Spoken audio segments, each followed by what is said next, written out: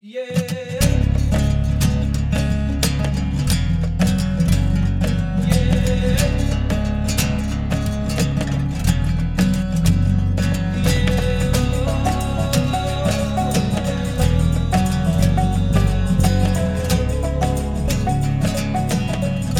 Welcome to the Into the Wilderness podcast. I can't believe this is the second one of the year already. Time is already flying by, and we are booking up, preparing for future guests already, and we've had suggestions coming in. I can tell you who's coming on next, actually. Who? Yeah, so next we have Charlie Brownlow. We're doing an interview with him in a week's time. And that is going to be focused a lot on driven shooting in this country. He came out publicly quite recently and talked about limiting the bag sizes that he will be offering to clients. So that will probably be how we start the conversation, but we'll also be finding out a little bit about him. And you'll also be hearing from the Country Food Trust. I think we're going to put that in the same podcast. Yes, we will be. I might as well mention the first podcast of the year with Sam. Wow, what a popular podcast that has been. It's been the amount of messages we've had, the amount of messages he's had. Just comments left, right, and so how much they enjoyed it, and we knew that it was going to be a good one to kick off the year, and we are 100% going to have Sam back on. Sam, incidentally, is going to be one of the speakers at the DNA Film Festival as well, because he did such a good job at He did. The DNA Film Festival, if this is the first time you're hearing about it, is the UK's first hunting film festival that we're running in conjunction with the Northern Shooting Show in May. And on the Friday evening prior to the show, we're going to be having a 2 hours-ish event where we're going to be showing the winning films of people who have entered their films, as well as a few others. And like I said, we're going to have speakers, Sam being among them. The topic is going to be the future of hunting, and there are tickets available right now on our website, thepacebrothers.com, if you would like to be there. There's going to be a lot of people from the industry there. From most of the organizations are going to be represented by people in the audience, as well as manufacturers and journalists. And importantly, all the money raised is going to the Woodcock Research with the GWCT. Which is pretty cool. We might as well mention that in terms of tickets, we've sold, they've been selling very fast, so we only have a very small number left. I think 12. I think there's 12. 12 tickets left. What's been happening is people have been going on and buying like 4 or 5 in one go. To go with their friends. Yeah, to go with all their friends. So if you do have a group of friends that want to go, I suggest you get on now and buy them. Now, we actually have a bit of a deal there, because a ticket to get in to the evening, the DNA Film Festival evening, is £10. But if you intend on going to the Northern Shooting Show, which I encourage you to do, you can go and buy the combo deal on the website, which is the entry to that evening plus whatever day you want to go, Saturday or Sunday, for £20. So that's a discount on the actual ticket price for the Northern Shooting Show. And what the guys at the Northern Shooting Show have very kindly done is they've actually given us all those tickets. So if you buy the combo deal, all of that money is going towards the Woodcock Research for the GWCT. Exactly. So you could end up spending, £40 on 2 tickets. Yeah, and you get your entry in, but all the money is going to the Woodcock Research. So that's fantastic. Now, I have some quite sad news, which I couldn't believe the connection. I'd actually forgotten. We recorded this podcast originally a couple of weeks back, and just a few days ago, the great hunter Harry Selby died at the age of 92. In this podcast, you will hear us talking to Phil Massara, who is, we haven't actually told you what's in this podcast yet, but it's an interview with Phil Massara, who has incidentally been on this podcast before. Twice. Yes, he has. Very briefly at IWA, and then he came on as a standalone podcast as well. We talk about the great Harry Selby and the people who actually operated as professional hunters under him and who he learned from. And I say in there that what we wanted to do this year when we go over to Africa is take the time and see if we could make a plan to go and meet the man before he dies. And sadly, we're too late, because a couple of days ago he passed away. So a really strange coincidence that we were just talking about trying to meet him only a few weeks back. It's very strange. Now, before we kick into what's actually in the show and the competition, because I know everyone waits for the competition. By the way, we know there's a number of you out there that have listened to loads of these shows, but they you don't enter our competition because we've spoken to you. Enter the damn competition. Yeah. If you don't enter, then you can't win, and it's so easy. We make it ridiculously easy to win these prizes, and we're giving them out every 2 weeks. But before we move on to that, I just want to talk about coffee very quickly. Our coffee, the first of 4, has been launched, which is the McNab, and it currently is on our website, and it's £7 on the website. In the coming weeks, probably the next show in 2 weeks' time. It might not be 2 weeks' time. We're going to see. It'll be basically in the next month. We're going to start doing discounts for podcast listeners, but it'll be like the first 10 people get a discount. And so keep your ears peeled for that. And it might be on different items throughout the year. So keep your eyes and ears peeled for that. Also, guys and girls, just a little bit thing that might help us out. If you are on the website, not just our website, any website, please read the release date and the delivery date of items you're purchasing, because, I mean, don't get me wrong, it's okay, but there's been a number of people that have emailed us saying, oh, where is this? And then it plainly says, if you actually read the whole description, the release date.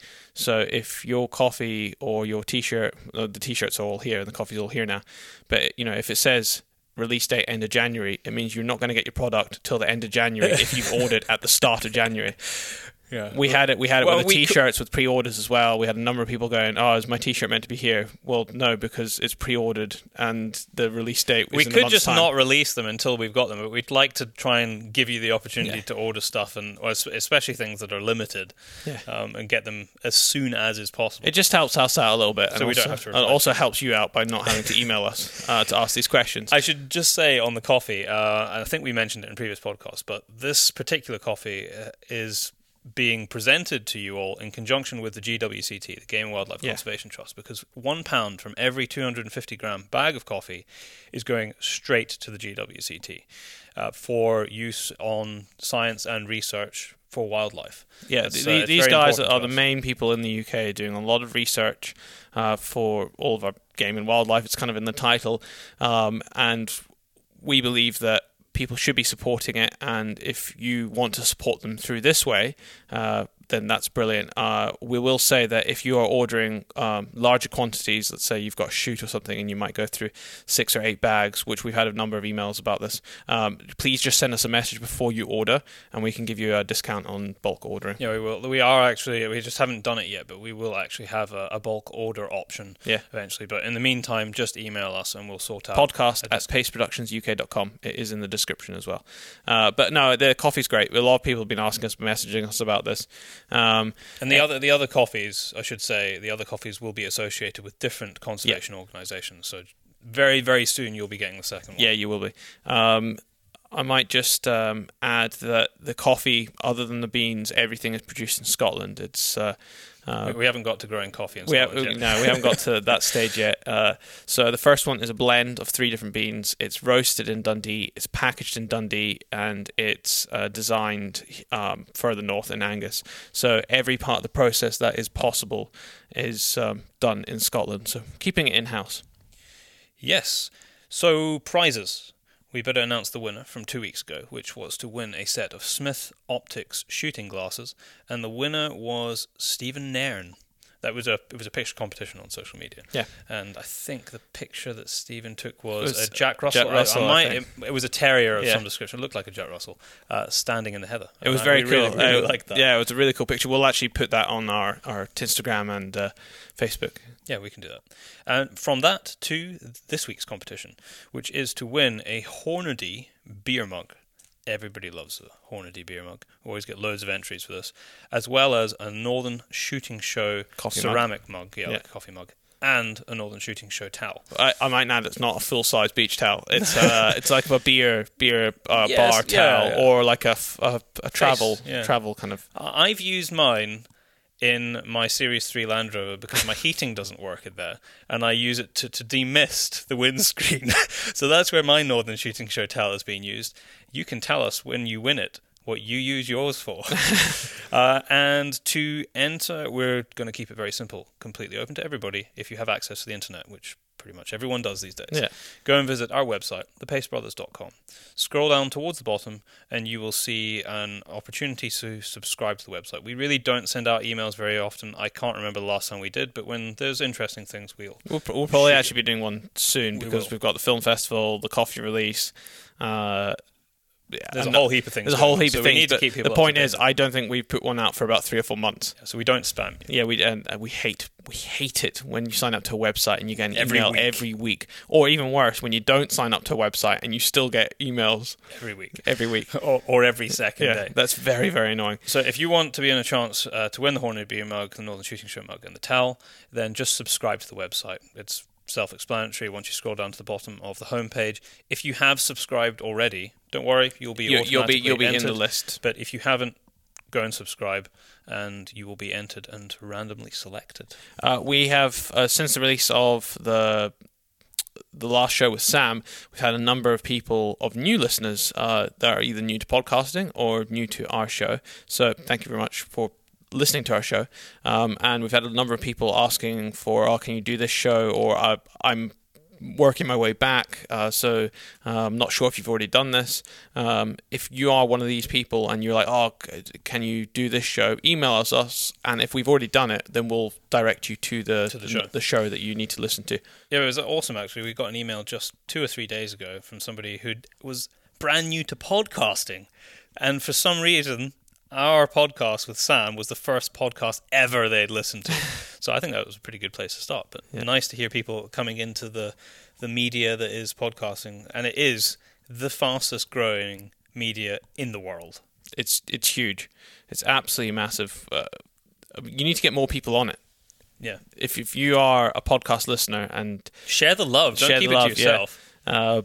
Encourage more people to download. Grab their phone if they don't know how to do it and download an app that can... And especially if you've got an iPhone. An iPhone, there's no excuse. It's already built into it. I just want to give before Daryl tells you what's in the show, the interview with Phil, I just wanted to give a quick shout out to Spike, Richard and Craig, all of whom were on our last wilderness hunt of the season, just last weekend actually, from when we're recording this now. Fantastic couple of days up in the Highlands, in the snow. We had 2 pretty nice days, but they were very, very cold. The last day was fairly miserable, but no one cared. We shot 8 hinds and 1 roe for the 3 of them over 3 days, helping the estate that we were on as part of their management cull. They're busy finishing it up now as we get towards the end of the season. And it was great having them there. Great company. It was also great, them hunting. piling all the meat in the back of their cars. Yes, they took it all home. Took it all home. So there we go. Yeah, thanks guys for coming. We really enjoyed it, and thanks to everyone that's been on our wilderness hunts now. Just have a look out for new dates for next year in this country. There'll probably be 2 sets of dates once again, and also keep a very good eye out for a slightly different type of hunting in Africa, which we're slowly putting together a package. We already have one lot of guys that we're sorting out, so we're just keep an eye out. It is happening that year. I think that we've already got 1 trip sorted in 2019.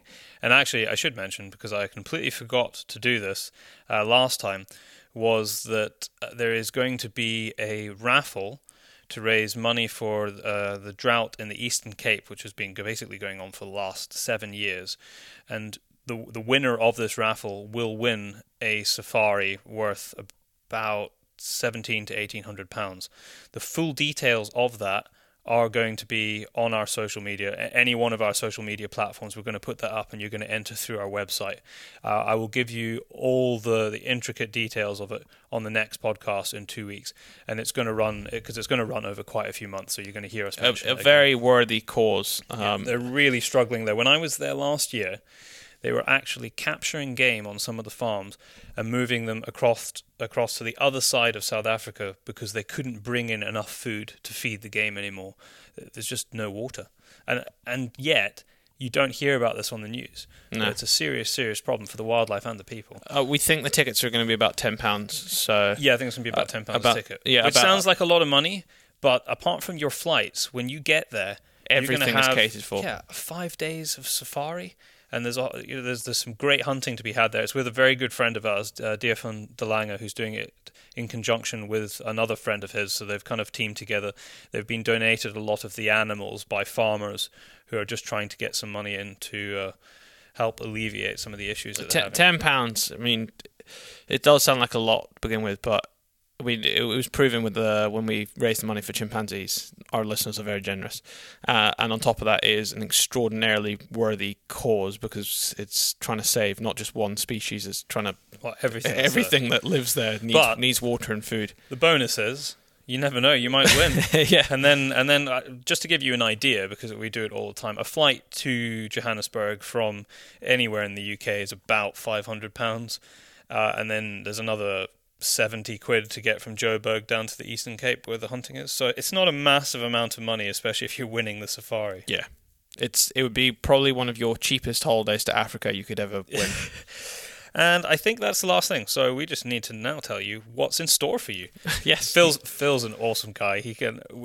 He can just, we almost don't even need to be there, because he has so much stuff off the top of his head, and he's bouncing around all over the States and the world, actually hunting and at events. So it was great to catch up with him. So we start the show off just asking him how the Dallas Safari Club was, the show, and an hour and a half later, that's where we end up. But it's not all about the Dallas Safari. No, it's not. So we're going to be talking about conservation. We're going to be talking about bear hunting and over-regulating of firearms hunting in Africa. That's a kind of a little overview of what's. There's a lot more in it than that, as there normally always is. It always is, yeah. And you will hear in this podcast that my original intention when asking him on again was to talk about Dallas, and then we were going to talk about ballistics. We were going to go technical for a show.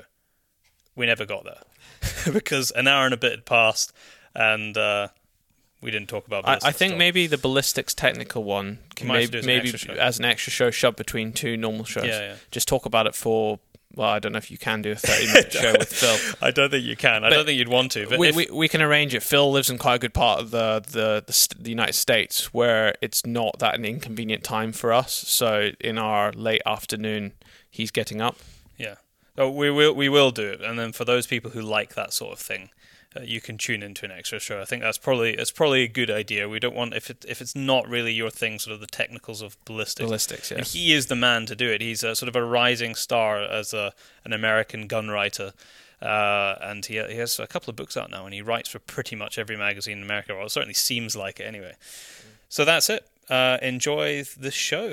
Oh, I was going to say, just before we finished, me and Brian have just been signed up to the Wild Sheep Foundation.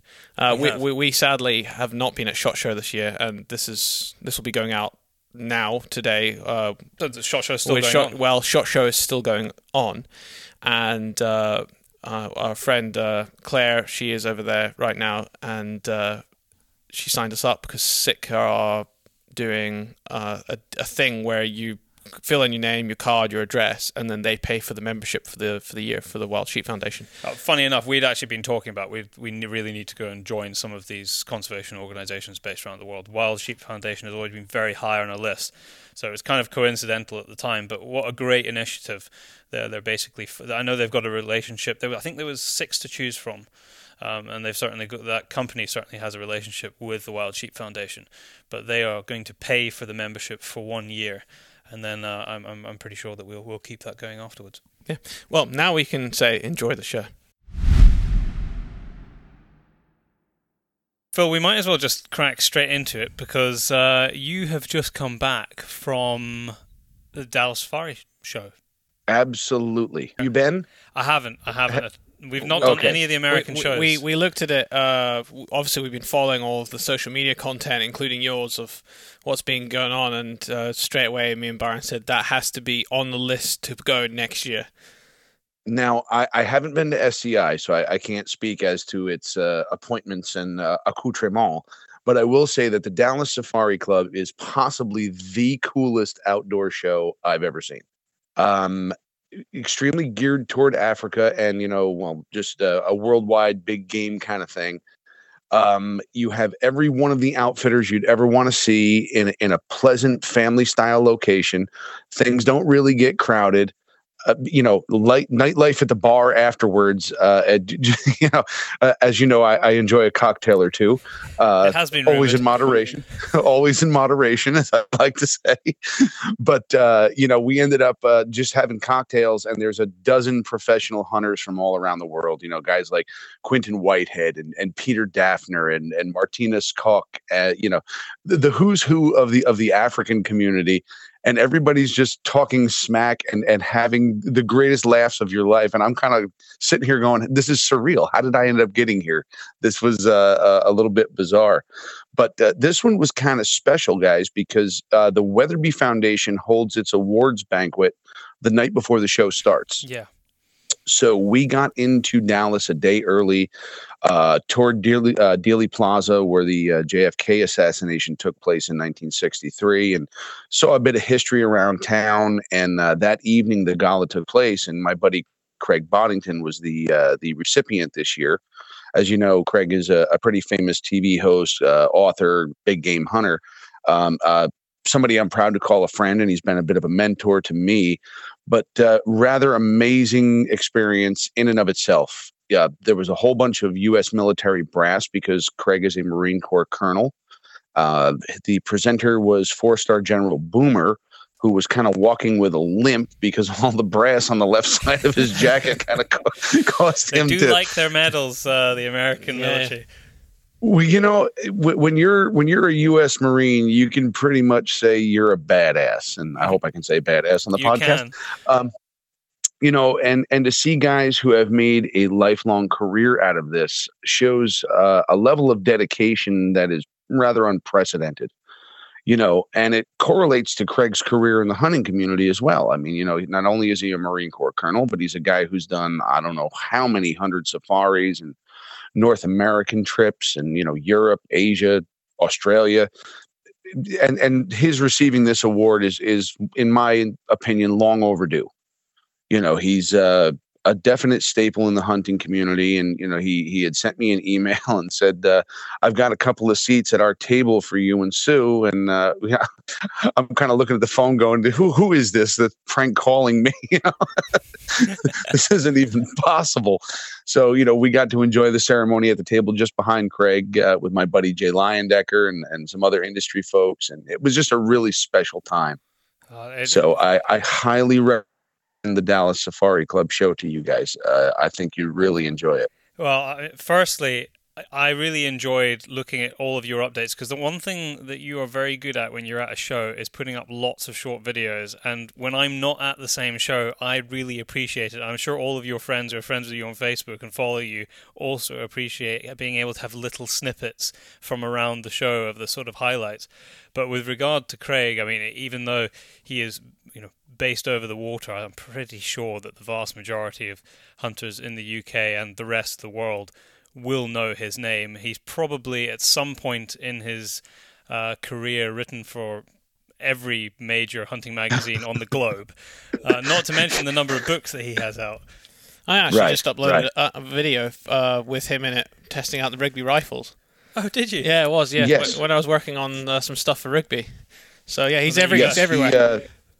Mark sent him one of the first Highland Stalkers, and I know he used it in Kansas, killed a couple of deer with it, and he took it to Anacostia Island in Canada. And he and I had actually discussed the Highland Stalker. He loved the rifle, though he insists the bolt is on the wrong side because Craig is a lefty. I told him, I said, no, you're just wired backwards, Craig. It's okay. But no, it was very nice to experience that sense of family that the hunting community has at the Dallas Safari Club show. Everybody rallied around him, and it was just a very humbling experience for me to be able to walk up to a booth and meet the professional hunters that I've been reading about for decades sometimes. There's a gentleman named Kevin Robertson, also known as Doctari, which I'm sure you're familiar with. Of course. Wrote a book called The Perfect Shot, and yes, the book, right, the holy grail for shot placement. And he's just wandering the aisles, and he and I got to chit-chatting about, the 404 Jeffrey and the 416 Rigby and other things that are a common thread. And he looked at me, and I don't know what statement I uttered. He goes, yes, I read that in your last book, Phil. Like my jaw hit the floor because I went, what do you mean you read that in my book? He goes, yeah, I bought your book. I'm going, oh my God, Kevin Robertson bought my book. So, for me, it was a little starstruck. And understandably so. Although, I mean, your own profile in the global hunting community seems to be climbing rather rapidly, Phil. But I can completely understand why you were like that, because for those people who don't know who Kevin Robertson is, in the big game hunting world, and certainly in the African hunting space, he is, in terms of people who are still alive, he is right up there in the top handful in terms of the impact that they've had on the industry and on hunting. And a lot of that is because of the book that you mentioned, the shot placement book, Absolutely. Which is what he is pretty much famous for now. And yes, the insights from that come from the fact that he is a professional hunter, but he is also a trained veterinarian. And that's where the science comes from. Absolutely. And, that end of things is basically irrefutable, because he's done so much research on not only genetics and disease prevention, but aging animals. And I know we usually end up, all roads lead toward conservation when we all talk, but, the taking of the older animal and the ability to identify that has a huge role in Kevin's reputation and his writing. So it's all a common thread. But not to derail the train, but he and I, just to be able to stand in the aisles of the Dallas Safari Club show and speak man to man with Kevin Robertson, have the guy tell me he bought my book, and pinch me. Am I dead? No, that must have been quite incredible. You don't need more testament to your book than that. The fact that Kevin Robertson took the time to buy it. I'm assuming you're not coming to Ewa this year. I asked him this question. He said he's uncertain. I'm uncertain. You're still right uncertain. Now. No, time is ticking. I know time's ticking. I've got a couple of hunts that are coming up that might conflict with it, so I'm kind of on the fence yet. And if I do go, it'll be a last minute thing, and if I don't, I'll be a little sad about it. But there's some other places I got to end up with some other folks. So I'll look for your short videos, guys, please. Well, if we see you, we see you. And if not, I'm sure it probably won't be too long before we see you again if you don't make it to Ewa. But I wanted to ask you, of all so many famous names you mentioned already, am I making it up in my mind, or did I see a picture with you standing beside John Sharp? The John Sharp. The man, the living legend. Yes. The John Sharp. Here's my favorite. I don't know John very well, but I always say hello. I want to pay homage. I mean, he's a veteran of the safari industry. He's got that Hulk Hogan look to him. I was going to say that. I thought, no, I won't say that. But he does have that. But I mean, you just want to hear him say, let me tell you something, brother, when you're, and hit me in the head with a chair, please, John. He is a legend, yeah. He is. So we're at the Weatherby Award, and everybody is either in black tie or, a very nice suit and tie. And John was very well dressed with the camouflage bandana around his head. And I sat at the bar with him and I said, John, I love every minute of this because this is who you are. Why change it? Yes. John Sharp was there. Brian Van Blurk was there. Dirk de Bod was there. My buddy Graham Williams from Australia was there. Gerhard Watts from South Africa was there. So really, you're walking around, or you're at the bar after the show having cocktails, and you never know who's going to show up.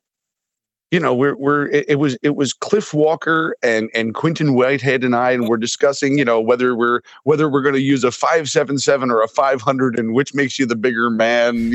So everybody's. Sorry to interrupt you. You're going from one spectrum to the other. So John Sharp, I think, probably is the longest living current PH in Zimbabwe. I think so.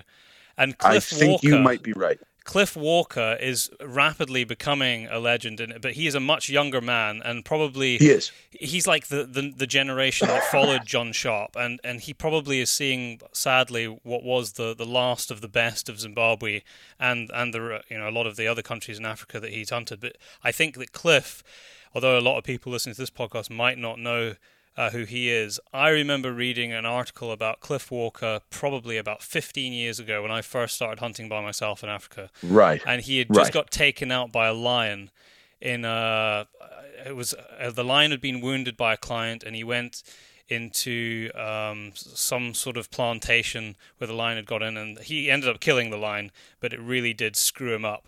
And he was wearing, Scratched him up a bit. Yeah, he was wearing a pair. I don't know why I always remember this. I think it was because I thought, why are you wearing those shoes? He was wearing a pair of Morales, which were exactly the same as the pair that I had at the time, and there was blood stained all in the webbing of his shoes, and he's like smiling for this picture, and his arm, as you can see, the bone is broken in his arm, and I just thought, no, that is one hard man. And then since then, obviously, I carried on reading about him, and he is still a big player very much a big player in the hunting world in Africa. Oh, absolutely. You know him, Phil? I do.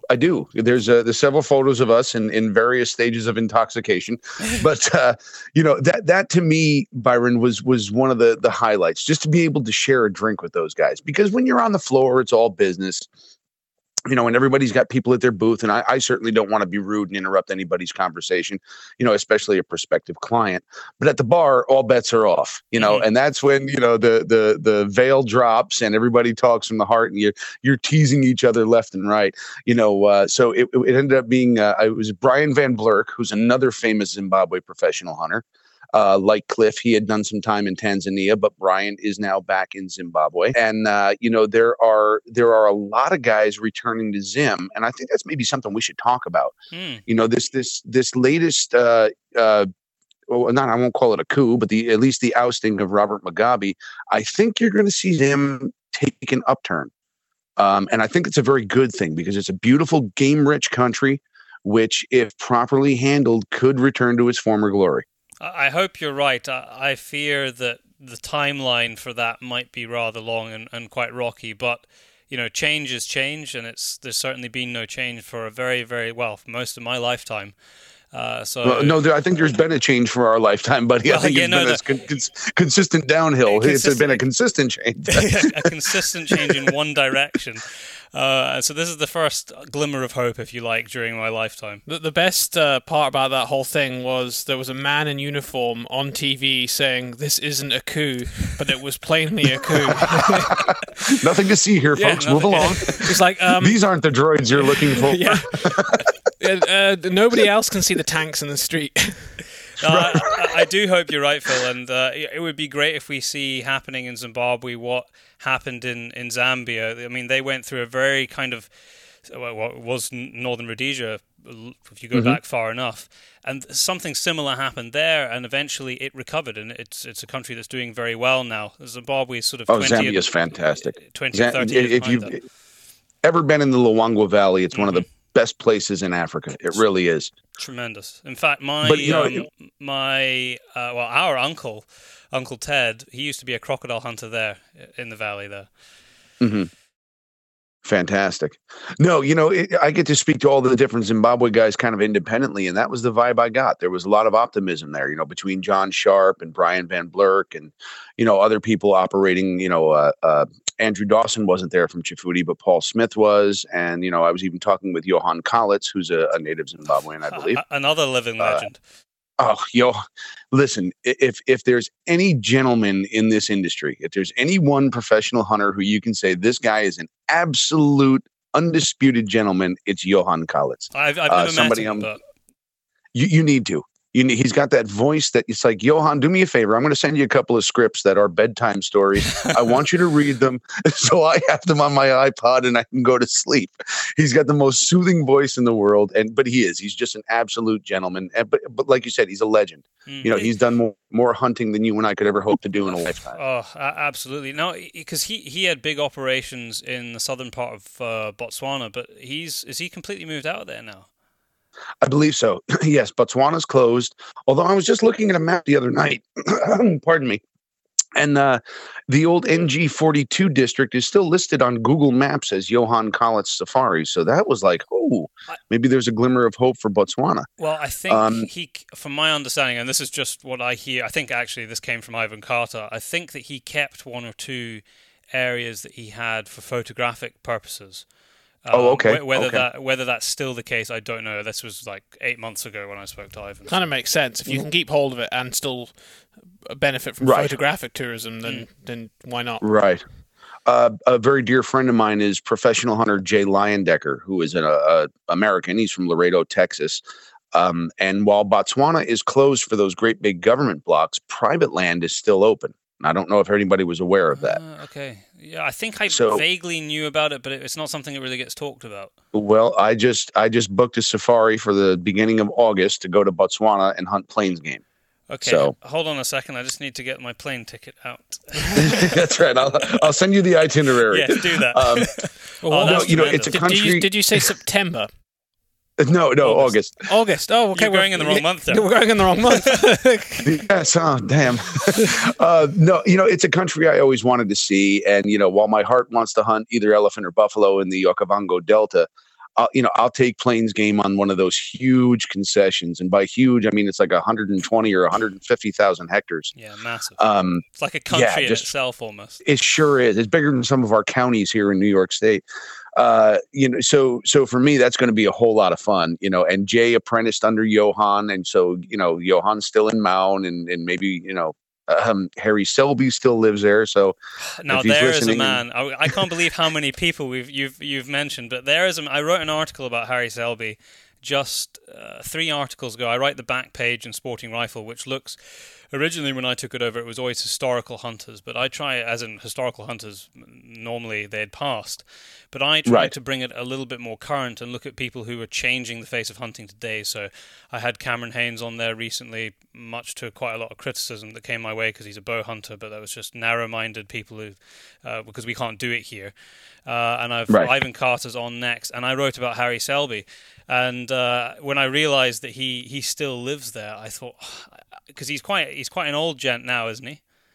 He's in his early 90s, yes. Yeah. I think he's 93, 94 maybe. I would dearly love to meet him. It has to be. I'm going to have to try and make a concerted effort to try and meet him at some point because, in his early 90s, he's not going to live to 200, so it's something that I'm going to do quite soon. Now is the time, and the time is now because he's led a blessed life up to this point. It was kind of funny. You guys appreciate the history of hunting as much as I do. So Jay Leyendecker is a man. He's 10 years younger than me, so I think Jay is 36. And he and I were at the show, and I said, Jay, I'm going to make this connection. I'm going to hunt with you. You hunted under Johan Kalitz. Johan Kalitz hunted under Harry Selby. Harry Selby hunted under Phil Percival, who hunted with Theodore Roosevelt in 1909. Yeah, so by 6 degrees of separation. Doesn't matter. Still there. Yeah.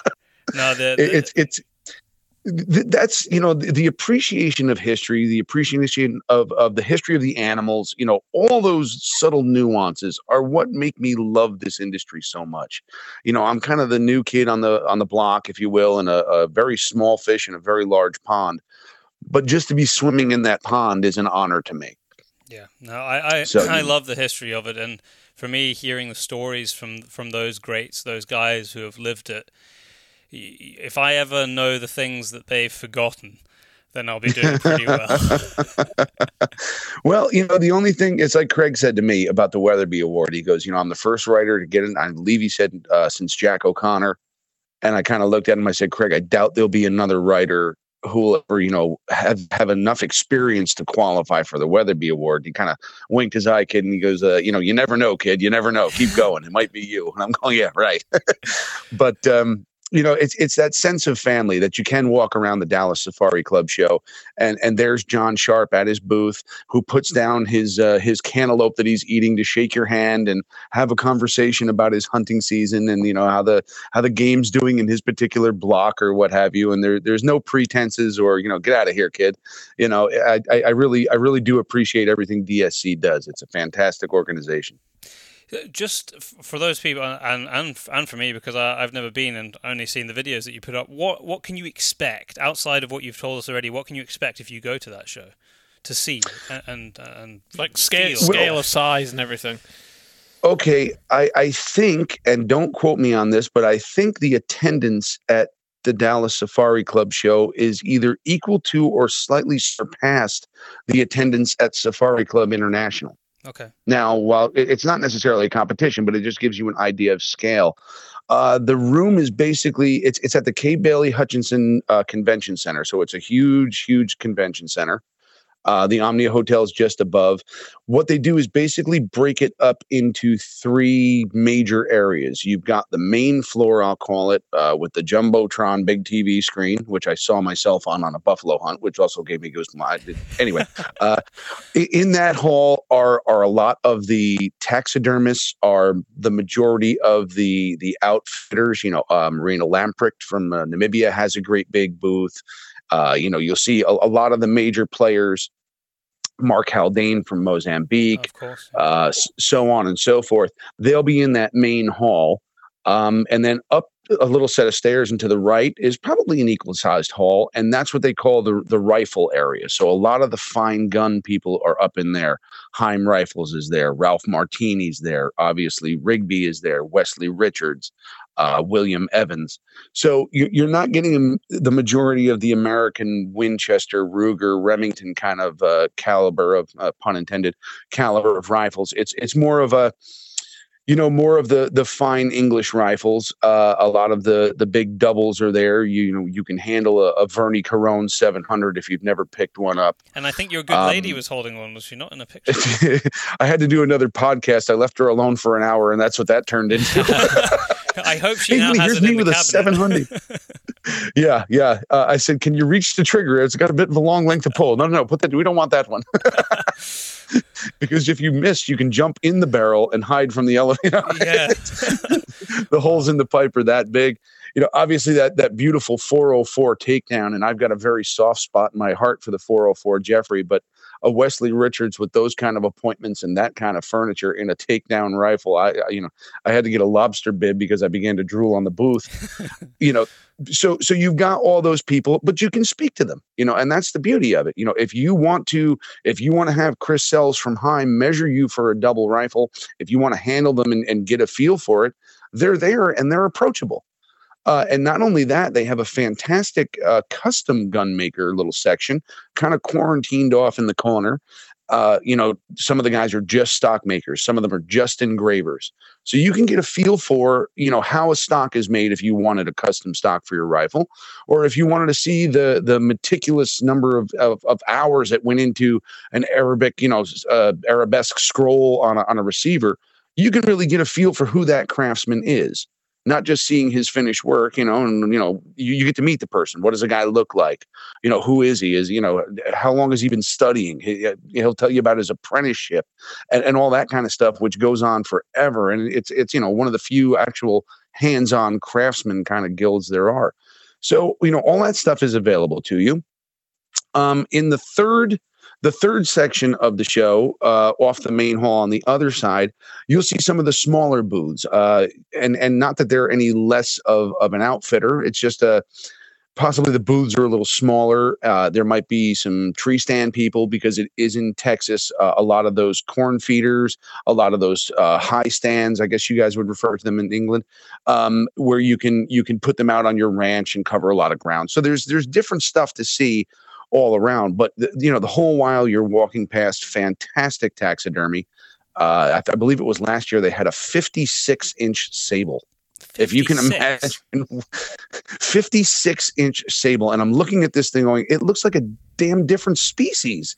He must have scars all over his butt from stabbing himself with a horn. But that was definitely just a sable, not a giant sable. No, it wasn't a giant sable from Angola. It was just a common sable. Wow. I thought the biggest I've ever seen. Right. I thought the same thing. I'm looking for the facial markings. Yeah. But, this year they had a beautiful full body mounted lion. And all around the place, DSC does an awful lot. Again, not to bring it back to conservation, but that is DSC's bag. It's an organization that wants to promote the conservation and utilization of species. So just as an example, from the proceeds from all this stuff, Dallas Safari Club sponsors the anti-poaching unit at Mark Haldane's place in Cutada 11 in Mozambique. Uh-huh. And they've provided him with an R-22 helicopter and a half a dozen motorcycles. And as a result, Mark has increased the game on Cutada 11 by as much as tenfold in some instances. That's exactly the kind of stuff that we, actually, Ivan speaks very highly of Mark, as does pretty much everybody in the industry that I've ever spoken to. And he did, last time Ivan was on, he did specifically talk about the anti-poaching that he was doing there. I'm not sure whether it was mentioned at the time that some of the funding came from DSC, so that's great to hear from you now. It is. You'll see the DSC logo on that little blue Bumblebee helicopter he's got. And, Mark has taken enough gin traps out of Kutada 11 that he's using them not only for reinforcing steel and when he has to pour concrete, but he's starting to bring them to the shows to sell them as a souvenir or a decoration. But it also enlightens people as to how crude but yet cruel a homemade gin trap can be. So it all kind of comes full circle at the DSC show for me.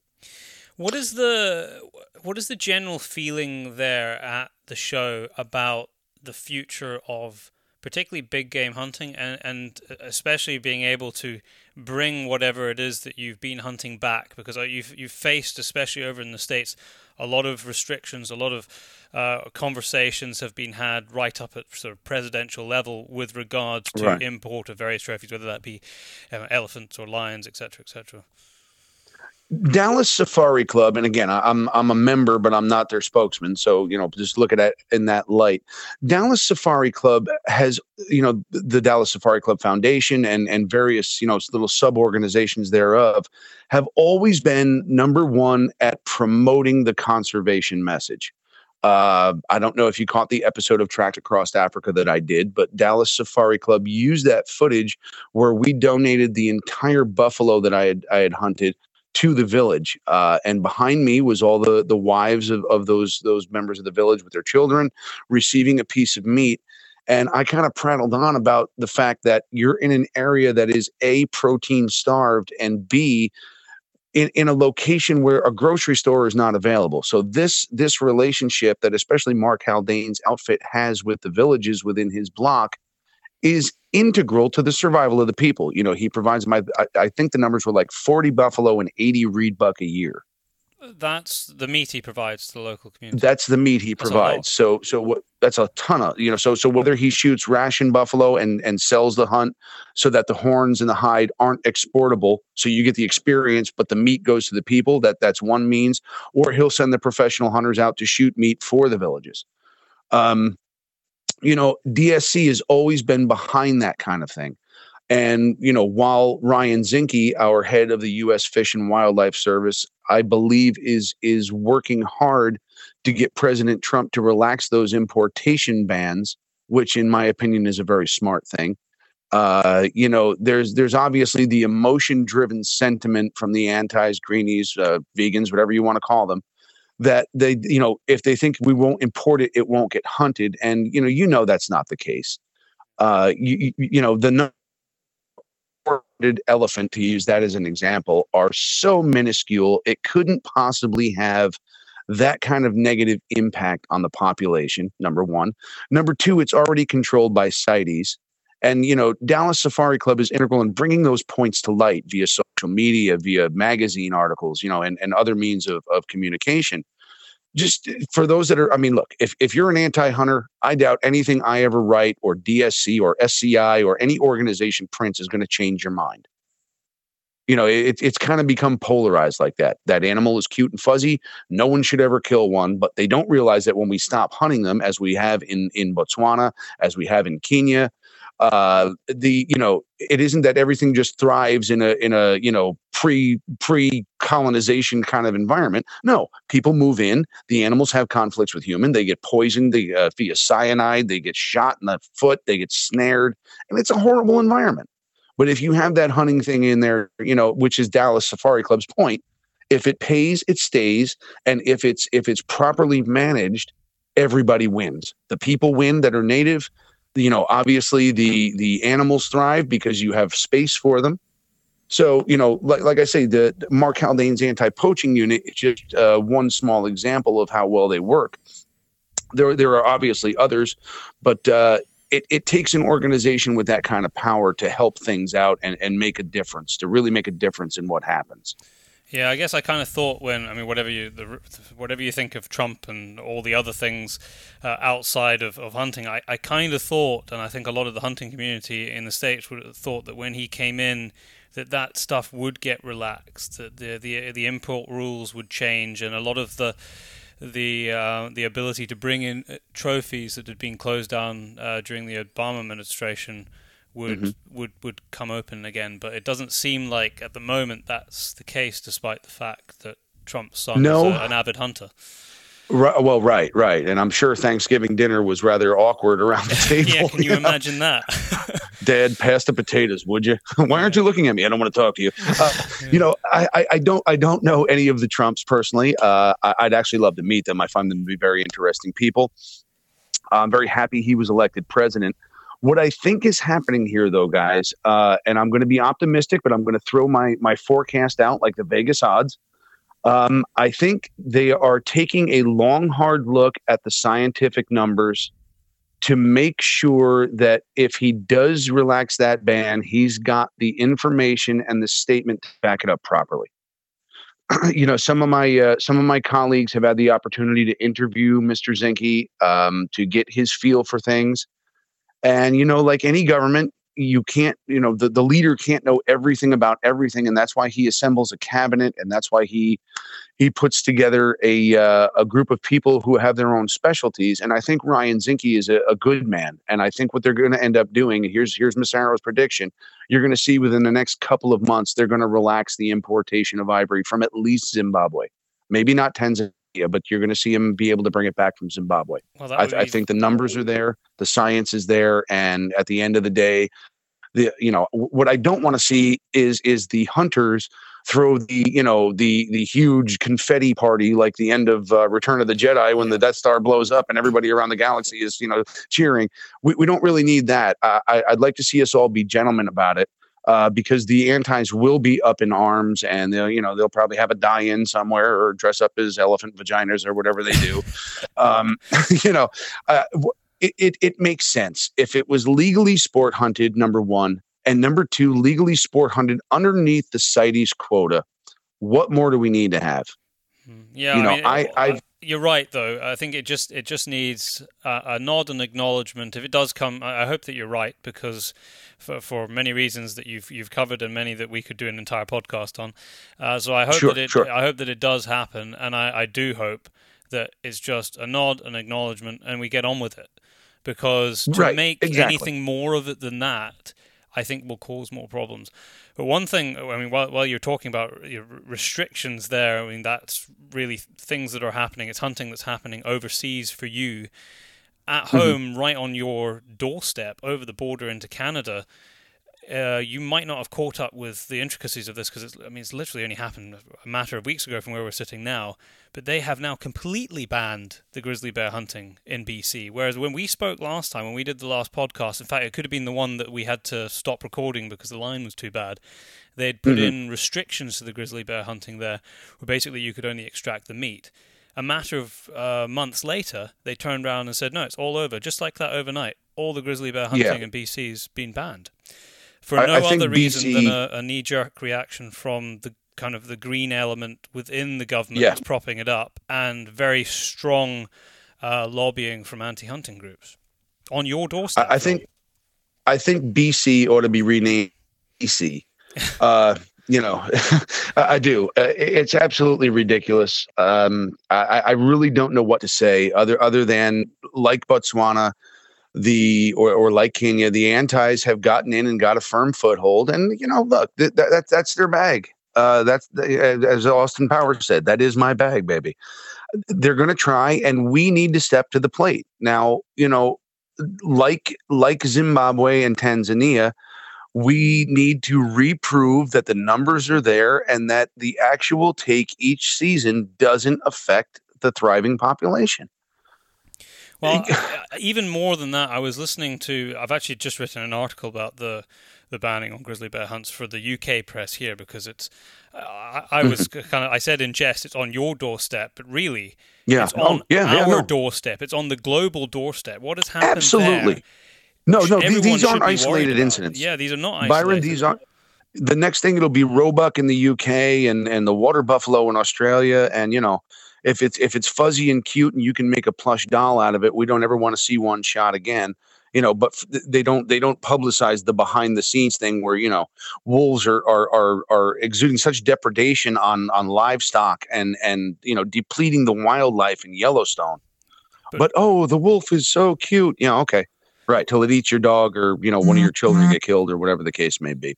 We really do need to be aware of the things that's going on. I'm always quite critical here where we're sitting in the UK that we don't spend enough time concerned with what's happening overseas, because just because we don't have a species here doesn't mean that we shouldn't be concerned about it, because what's happening in BC with bears, we don't have bears in the UK, we haven't done for a very long time.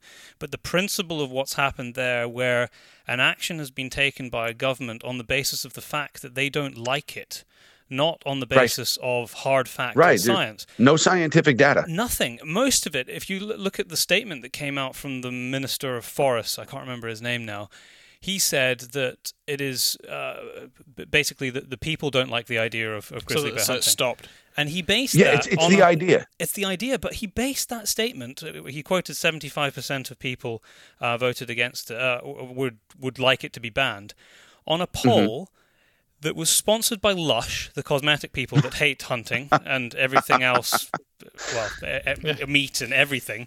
And I can't remember the exact name of it. It's basically like the League Against Cruel Sports putting a poll on their website saying, do you like hunting? And it's 100% no. They go, well, that's the entire population right there. It was sponsored by them and I bet you it was people out of the country as well that were voting.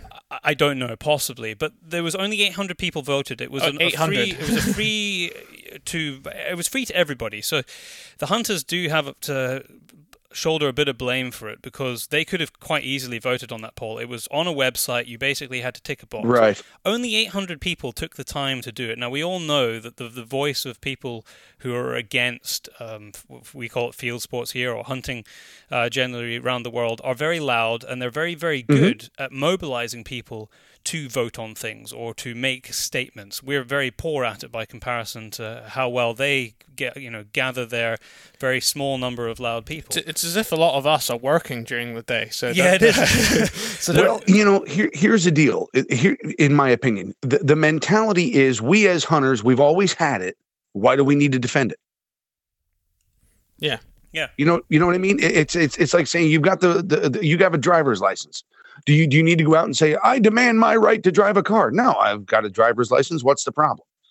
So it's the antis that are pushing for change.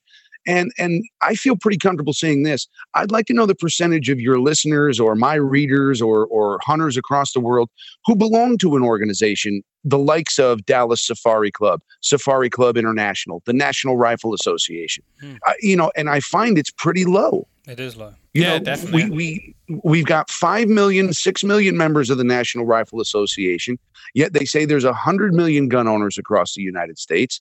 We're talking about a 5% membership.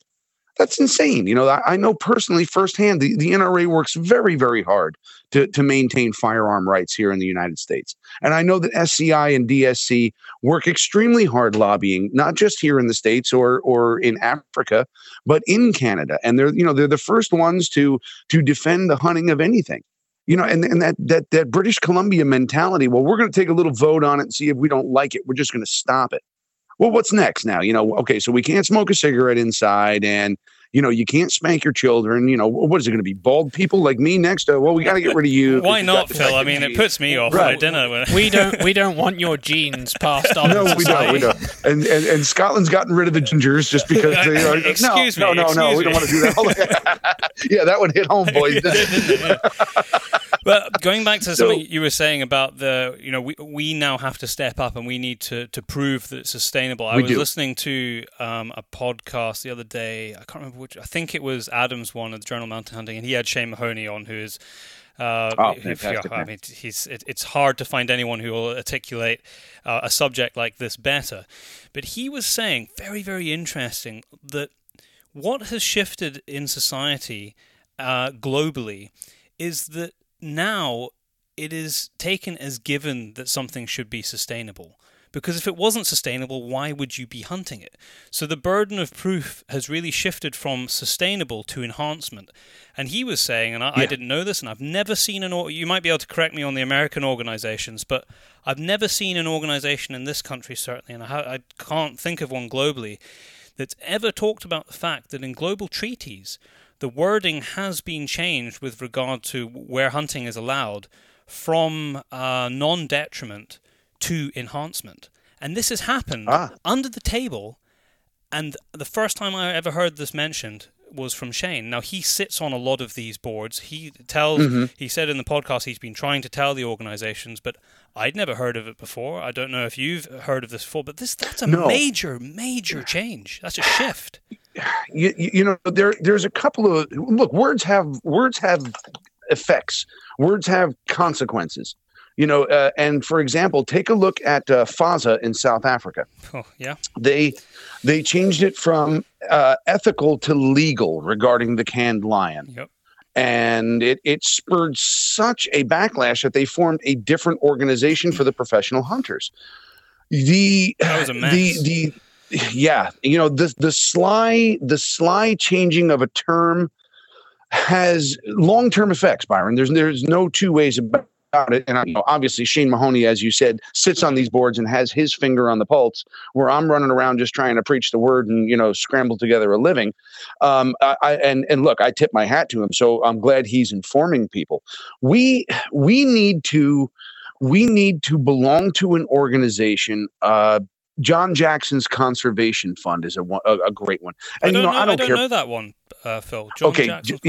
John Jackson is a man who he puts out the hunting report. I'm not sure if you're familiar with it. Yeah, I do know that. Yeah. Okay, so definitely, guys, whoever's listening, take a look at him, look him up. We need, number one, to be informed, but number two, more importantly, to be proactive. Yes. We always speak of this great conservation message, and we want the elephant and the bison and the whatever lesser forest snarks. We want them for our grandchildren to see. Well, with that, it's a pretty sounding sentence, but we have to get off our ass and make it work. We need to belong to an organization, or if you don't want to belong to one of them, start your own. One that does put hunters' rights first. And everybody who has enjoyed, from the taking of a driven pheasant to a wild boar to an elephant and everything in between, or even just wants to take a kid fishing, we need to secure those rights because, the rot is in. The camel has its nose underneath the tent, and they realize with enough of a voice and enough of the stamping of feet and whining and crying and throwing dollars at it, they'll get it shut down. Yeah, and the only way for us to fight against that is to do exactly what you've just said, which is actually stand up and be counted. And it's something that we've been quite critical of the hunting community in, especially the last 6 months, because it's sort of come into my mind, is that we are very good at saying these words now because we understand that for hunting to survive into the future, it has to be sustainable, it has to be ethical, it has to benefit conservation. But a lot of people are saying the words and it's very hollow. Just because I said it when I was speaking to somebody just recently, I said, just because you do doesn't mean you are. Just because you're a hunter doesn't mean that you're a conservationist if you're not actually participating. Just because you kill a deer, it might very well fit in very nicely to a management plan, and it will have a positive impact on the population because it's correctly selected. But unless that you actually have the knowledge of why you've done that, or you are participating in sort of a greater plan that you know about, or you've taken the time to learn about the species in a greater depth, or you're putting money into some sort of conservation or an organization or your time, then you are just on the periphery and you're paying lip service to what you know is now acceptable or what the greater public deem as acceptable without actually doing anything yourself to help really take it forward. And I think a lot of people within the hunting community are guilty of speaking the words without taking action. And that needs to change. It does. It does. Back to my conversation with Kevin Robertson, him being a veterinarian and a proponent of conservation, we came to the conclusion rather quickly that the North American conservation model works. It does. You know, we brought back the white-tailed deer, we brought back the pronghorn antelope, we brought back the bison. There's more there's more wetlands available for waterfowl and the like. It's worked across southern Africa.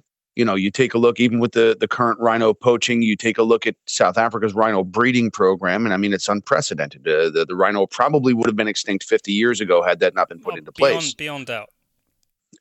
So there's that. And then you take a look at places like Zimbabwe, where, you know, I can speak firsthand around Hwange Park, the western side of Zimbabwe. The elephant is grossly overpopulated to the point where it's doing damage to itself and other species. So there are again, the basic message, as Kevin said, we all need to stand up and we all need to unite. You know, there's a lot of infighting in hunting, and I belong to this organization, and, you know, it becomes like a political party or whatever the case may be, or I'm only a bow hunter, yeah, and this, nose in the air, you drown if it rained kind of attitude. You know, with me, if it's legal and it's ethical, I'm all about it. If you want to hunt your animal with a 150-year-old muzzle-loading rifle that fires black powder, more power to you.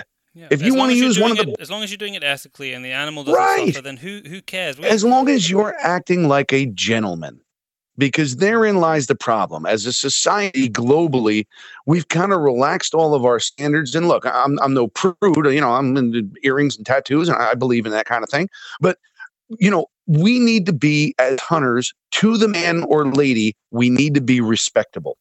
Mm-hmm. And you know, that's the problem, because even when you are 100% respectable, they're still going to try and turn it against you. But when you toe the line and step up to the plate and do the work necessary and spend what money you can, maybe you don't buy a new rifle. Maybe you put that money toward conservation. You know, so there's a bunch of different things that could work, but you're absolutely right. Looking at British Columbia, you know, looking at Botswana, and, you know, 40 years ago, looking at Kenya, and the problems with hunting this or that or the other thing. You know, California has a new ammunition regulations they put into effect at the turn of the year here in 2018. You know, and it's a real problem for California hunters. What is it, Phil? I'm not familiar with this. You can no longer have ammunition shipped to your doorstep. It has to go to a federal firearms license holder, which is something you guys in the UK are probably pretty familiar with. That's because your regulation for loaded ammunition. Yeah, I mean, you know, and unfortunately here in New York, where I live, we had the same kind of regulations that were put into effect in 2013. But whereas before you could buy your favorite box of federal ammunition from a Cabela's or a Bass Pro Shop or whatever, you know, outlet you want, and have it shipped to your door, now you've got to go through a guy with a license, and you have it's an inconvenience that doesn't save anybody anything. Why did they introduce it? Was there a reason? Whoa, because, you know, California is always first and foremost to save the world. You know, they're gonna their Governor Brown is they call him Governor Moonbeam. He puts these policies. He puts these policies into effect, which have no lasting effort, but just become a bureaucratic nightmare, a quagmire of legislation. So is it bring back Schwarzenegger? Is that what you're saying? You know, I don't know what to do. You know, you look at California's flag and it's got a bear on it, and you know, California is one of the most game-rich states in the union. You know, they've got a lot of beautiful game animals. They've got 2 species of elk. They've got 2 species of deer. They have bighorn sheep. They've got bear. One of the best sambar deer populations on the planet. So, you know, California is a big state, but it just seems to be one of those liberal going states. And bit by bit, they chip at your rights. And, you know, as long as it doesn't affect me, well, they're not bothering with the semi-automatic guns. I have a bolt gun, so it doesn't matter to me. No, I believe that now is the time to draw the line in the sand and say, look, let's all of us hunters, all of us shooters band together. Let's all band together. Let's join an organization and give our voice some weight. You know, and if you believe, we suffer with the same thing here. You know, organizations not being able to agree with one another to have a unified face and answer to things that confront us on a daily basis. And I'm sure it's very similar over in the States. Could you boys imagine if they said one day, well, you know, it's kind of cruel to shoot the red deer in the Scottish Highlands. And that's one of those, old, archaic, monarchistic kind of actions. We just feel that shouldn't happen anymore. Do you know what, Phil? Sadly, I can almost imagine that. With our government, I could imagine it. In Scotland. I almost could imagine that. But I mean, going back to what you were saying with people, I've got a bolt action rifle, so why would I care about semi-automatics? We've had, in fact, a prime example of something fairly recently where you might be aware of it. They have banned the sale of air rifles in Scotland to anyone. Well, one, you have to be over 18, but secondly, you need to apply for a license. You need a license. You need a license for an air gun. For an air rifle? Yeah, you need a license now. And what are we back to? Training with stones? Well, what's the mentality behind that? Well, what was the logic? They brought it in because there had been a number of incidences, not just in Scotland, but across the UK. When I say a number, a very small number, like 2 or 3 that I can think of off the top of my head. A kid died. Yeah. That was a thug with an air gun, someone who shouldn't have had one in the first place, who was doing something that no sane person would do, which is shoot at another person with an air gun. A baby in the head. I mean, you're not a stable individual if you're doing something like that. That person could have quite easily shot them with a catapult. Let me get this right. I'm not a citizen of the UK, but I do believe that murder is illegal. Yes, that's correct. Okay, so rather than condemn the action, they're going to ban the BB gun with the mentality that if you take away the BB gun, this may never have happened. That's essentially what they did. I mean, they didn't ban it; they just regulated it. Yeah, so they regulated it. It's not quite, but it's almost the same process as applying for a shotgun. But would they have felt better if that gentleman who was obviously mentally ill had poured petrol all over the kid and set him on fire? Would they then make a... Herein lies the issue, doesn't it? A knife is just as easy to get your hands on, and we have a serious problem with knife crime in this country, not really up here, but particularly in southern England. They've got serious problems with knife crime. Knife crime? Never mind that. Handgun crime. Well, bear in mind that we're not even meant to have handguns in this country. Handguns have been banned since I was not even in double figures of age. We'll go to the handgun bit in a second, but just as I finish, just to explain everything that's going on, because Phil obviously didn't know about the air rifles. So they've they've regulated air rifles in Scotland, and kind of, I don't know, it wasn't really a big thing. Everyone kind of just let it kind of go by, and the people south of the border, the big organisations, I would say, south of the border, didn't really have much of an interest. This is England and Wales and Ireland. And I'm talking about. Certainly didn't have much of interest because they're like, well, it's happening in Scotland. Guess what? Now they're a way to be stung. And we said it at the time. Yeah. I said, just because we did a lot of interviews with people through podcasts and other things. We said, and we were interviewing people from south of the border. What do you think about what's happening here? And they had their opinions. Well, I would bet that what's happening here is going to be used as a template for England and Wales soon, and they are now. It's not confirmed it's going to happen, but they are discussing it now. I mean, you just got to picture this right now. We're in a situation where there is no borders in the UK, so there's an imaginary border in Scotland, and you only need to drive 20 miles, and you can buy an air rifle out of a shop there with no license needed, and then just drive back into Scotland. So, Daryl, if I pick up a cinder block and drop it on your head, you'd be equally dead. It's the act that is condemnable. Yeah, it is. It's the, somebody got on me the other day. They're like, you've always got a gun with you, and I'm a licensed handgun carrier. And I said, of course I have a gun. It's a tool, just like a knife. It's just what you do. Well, why? You don't need it, blah, blah, blah, blah, blah. And I finally put the exclamation point at the end of the sentence by saying this. 6 million Jews across Europe 70 years ago or so would have killed for a handgun during the Nazi occupation. Yeah. You know what I mean? It's a reality. I know for a fact during the Battle of Britain when Hitler was bombing and whatever, members of the NRA sent their personal firearms to Britain, and not many people talk about that. I didn't know about that. Look that up. Look that up. The NRA had a drive. They sent, whether it was a shotgun or a rifle or whatever it may have been, they sent their personal firearms to England. So it just goes back to the consistent over-regulation of everything. Again, getting back to the animal point, I don't want to see anybody shoot the last tiger, the last rhino.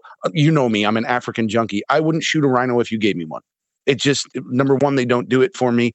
And number two, there's a definite problem with it. You know what I mean? If it's a conservation tag and the money goes back to rhino breeding, that's one thing. Take an old bull, put the money in, that system works. But for me to be greedy and have the desire to shoot something that's on the verge of extinction is ridiculous. You know, we all want to be ethical. And that's something I really want to say to your listeners. Do your best. You know, the definition of ethics is what you do when no one's looking. Yes. You know? Yes. You know, when no one's around. I can't remember that. That comes from who did that come from, Phil? I don't know. I don't know where the quote came from, but whoever said it was a genius. Yeah. Just take it for yourself, Phil. Yeah, I said that. That's right. I did in 1840. It was on the internet. You know, you have to be self-governing. You know what I mean? And back to my point of all of us hunters and shooters being a gentleman. You know, educate your children as to how a firearm works. I was shooting a handgun at 6 years old. And as a child, I never went and played with my dad's gun. I knew exactly what it could do. And number two, his foot would have been in my ass if I ever touched it. But that's a different story. You know, but the demystification of what a firearm can do, it's no more dangerous than your kitchen stove or the gas in the tank of your car. Yeah. I know when we do make it over to the States at some point, we will dig into this because you know your culture over there and your gun ownership, the principle of gun ownership there is very different to what we have here. Whereas you know we can't have anything for self-defense, whereas I don't know if you can have that for in every state in America, but you can certainly in some states. So we don't have that here, and when we come over at some point, we will dig into it. It'll be a 4-hour long podcast because there's so many different aspects you can talk about with your gun regulation and laws over there, especially when it comes to, and I think the main thing people will talk about in this country is your high capacity rifles, or people basically being allowed to hold large amounts of ammunition, which obviously they talk about on your news when there's a mass shooting. Well, also another thing they seem to talk about on your news is how it's only AR style assault rifles. It's always an AR. I think that's just because of the mass. I love that word. ARs, yeah. That can. I love the word assault rifle. Assault rifle. How do you put a verb to an inanimate object? You know, there was a news report I saw, and it was the. I can't remember. It was one of the kind of high-profile shootings that's been recently, and the news reporter was saying that there was definitely the weapon used was a hunting-style AR assault rifle, and then they put up a generic picture of a hunting rifle. Well, like a bolt action. Like a bolt action rifle. That's what they put up. I'm sure it was CNN or something crazy like that. You know, I mean, in terms of wording on news, I just saw it the other day. There's been a big police drive down in the south of England for poachers, essentially people coursing. Oh, hare coursing. Yeah, hare coursing with dogs, which is illegal here. And their opening statement was, the police have got a new drive to catch hunters with dogs. So, well, hold on a second. These people are not hunters in any description. They are poachers because they are undertaking an illegal activity. And you probably find that if they're done for the crime, it'll be under the Wildlife Crime Act for poaching, not hunting. Yeah. Right. Yeah, you did not have the proper documentation. You're breaking every law. But it doesn't, guys, it doesn't help us. This kind of this grey area and incredibly poor, lazy reporting and language. Well, look. I mean, let's in that vein. Let's look at the term trophy hunting. Oh man, how long have you got, Phil? Yeah, right. You know, if you're not a trophy hunter, there's something wrong with you. Every animal should be a trophy. Whether you're shooting red hinds or whatever the case may be, you should have that level of respect to want to make that animal in your mind your trophy. And I would just add to that. Sorry to interrupt you, Phil. Yeah. But I just add to that, and we probably will talk about this in a future podcast. But if anybody wants to try and really wrap their head around the term trophy hunting, which has been so abused these days, go back and look at the history of the Boone and Crockett Club and see why trophy hunting became a term and the reason that it was implemented. And it has 100% to do with the conservation and survival of species. It does. Now, I'm going to say this, and it may raise some ire. It bothers me when an animal is down in the out a tape measure and start getting this, whether it's Roland Ward, this score. To me, the trophy is the animal, the conformation of the animal, its age. I like to take older, mature animals. It doesn't matter a couple of inches of horn either way for me, and the emphasis that it's a competition bothers me. Yeah. But the term trophy hunting is something that has been so maligned, it makes me physically nauseous. Well, he's a trophy hunter. And the insinuation is that you only look for the biggest head, you shoot it in the face, you cut that head off, and you leave the rest to rot, and it goes on your wall, and that's all that you care about. When the exact opposite is the truth. It's on my wall because I honor the animal. All of the meat was utilized. I hunted him on proper terms. And we're back to that ethics thing where I got to look at myself when I shave my bald head in the mirror. No, really. I mean, of course you want to take a large animal. Of course you want to take a mature animal. And you want to take it cleanly. And it should be a trophy. Why am I smiling? Because all my hard work and all my effort to become a proficient rifleman and to be in physical shape to hunt that animal. And, all the hard work that had to go to generate the money to be in that either exotic location or on a lease or as we were in the Blair Athol grounds has come to fruition. Yeah. Of course you're going to smile. If you put a plan together and you implement it and it works, you're going to be a happy person. Yeah, it's incredibly misrepresented. With and it generates internet clicks. Yeah. It makes for an interesting. Slaughtered is a good one. They slaughter the grizzly bear, and look at him smiling, and they suffer, and it's cruel. I watched some. Stereotypically, and I'm only telling you what I saw with my own eyeballs on the screen when I was doing my bit of research for this article, was this I can't remember what organization she was from, but she was obviously against hunting and against grizzly bear hunting. Stereotypically, had dreadlocks, and she went on to talk about. She went on to talk about. Them being slaughtered, how it was long and lingering death, just this whole barrage of complete falsehood. If done, if the hunting is done correctly and ethically, none of that should ever happen. And there was no rebuttal to it whatsoever. They never bothered to interview anybody from the other side. It was just a one-sided. Here's the 800 votes, 75%. This is why it's been banned. Boom, done. I wish, and I film when we were in the Scottish Highlands, I would love to see that come out and have everybody watch, number one, the strict rules that the stalker puts onto the hunter. Number two, the level of respect to the man for that group we had together at Blair Athol, and the celebration of those red stags that were taken. Sometimes there's a beautiful red stag who would have that air quotes better score in the record book. But, Ronnie was not going to let me take that because he was still in the breeding herd. We're going to take that animal on the way down the downside of his horns because that's the mature animal that needs to go. And the same thing applies to Africa and the same thing applies to North America.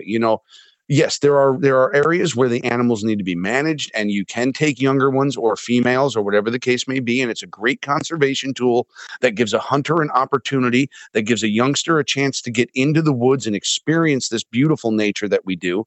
But if you can't count all the negatives, you can't count something that didn't happen and give it a statistic.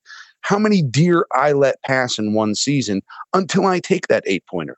And as a great example, my wife, who's a relatively new hunter, she's been hunting with me for just a little over 5 years.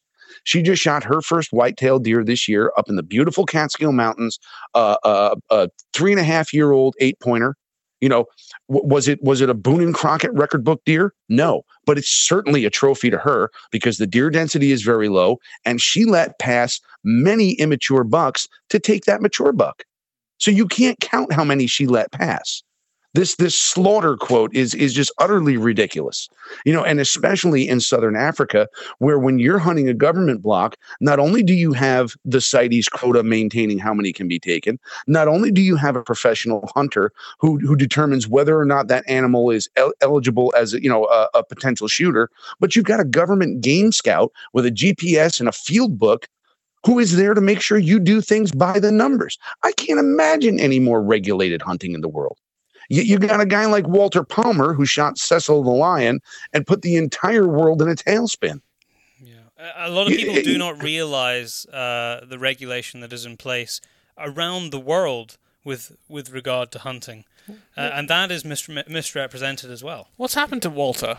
He's hiding somewhere. Is he in still a cave, hiding? I think. Maybe you know, Phil. Was he a Dallas Was he your dentist? He was a dentist from, I believe it was Minnesota, and don't quote me on that, but I think it was the Midwest U.S. I wonder if he's still practicing. I think he opened up another practice. I read that under a somewhere. different name. Yeah, I read that. I hope he did. I hope he got a new identity and a fair shake, because that deal was the biggest travesty of that entire year. He was the fall guy. He was the fall guy. They'd been looking for a reason to hang someone out to dry for trophy hunting, and they found something that worked that would make it look very bad. There were a couple of hunting organizations, and I'm not going to name names, who immediately took the action to revoke his membership and to condemn him. And the principle of being innocent until proven guilty was not utilized. As it turns out, it was a perfectly legal and a perfectly ethical hunt. We can get into the bow hunting of dangerous game on another podcast, but I can say this. I hunted the very block where Walter Palmer shot that lion. And I did it 5 or 6 weeks before he was there, back in 2015. So what I can tell you firsthand is there is very little plains game there, and that's probably due to poaching because of the population. What there is in that particular block is a plethora of buffalo, a plethora of elephants. And I mean, when I tell you there's more elephants than I've ever seen anywhere in Africa, and I've hunted 5 different countries. But we were actually chased by a pride of 5 lionesses, gaining on the vehicle at probably 30K. The trackers are in the back beating on a pot. They're buona, buona, shumba, shumba, huppa. And I'm going, what? I turn around and it's, just after dark. And in the taillights, I can see these lionesses gaining on the vehicle. Wow. And I'm going, give me the rifle. It was crazy. So my professional hunter stops the vehicle. I said, what are you doing? He goes, well, don't you want to see him? I said, see him. I click on the flashlight. They're 5 meters right there. So, they're the whole Hwange, I believe it was Oxford University that was collaring the lions. It was, yeah. That. They can, if you actually crunch those numbers, and it'd be very interesting to have a gentleman like Shane Mahoney or somebody take a long, hard look at how many lions are in Hwange Park. There's probably an overpopulation of lions in that area. For the amount of game. So that, sure. And that's why Cecil was on quota. So, again, getting back to wrap the whole thing up, you've got organizations like DSC who are doing great things, taking the measures to get people like Craig Boddington, who they put on the news regarding Cecil the lion, to be a voice for the hunters and dispute some of this very shoddy, very haphazard reporting. You've got fantastic hunting organizations, Safari Club International, and I don't know what you guys have in the UK, if you've got your own UK branch or if there's an organization that works that way. We all need to join it. We need to join it. We need to attend a meeting or two. And I understand people's schedules are very busy and not everybody has the financial means to fly all over the world to a convention. But nonetheless, read the newsletters, get a hold of the hunting report from John Jackson, who will tell a bad hunter. And it's, as you guys can attest, it's a very small industry we're in. Oh, it is. I'm calling you guys from upstate New York, and you're sitting in Scotland, and we have the ability to speak as if we're having coffee in my living room. Yeah. That's a good thing sometimes, because we can get that information around. We can make a presence, and I think we fully need to utilize it, but in a gentlemanly fashion. Yeah, and we need to, as hunters, we need to be willing to put just that little bit of time aside to educate ourselves more than yesterday. It never used to be necessary, although I think people really should have always been doing it. But we got caught up in our own little bubble. The only thing you might stalk if you're here in Scotland is you might take a few roe deer a year and then you do a bit of rabbit shooting. But it really is important that you have a more global view of what's going on, so that you can have these articulate discussions with people that might not be a roaring debate, but it might just be very, very simple discussions round a dinner table with somebody who isn't opinionated one way or the other, but at least then you can help inform them more than just what's on our doorstep, because it is a small industry, but it's become a very, very small world.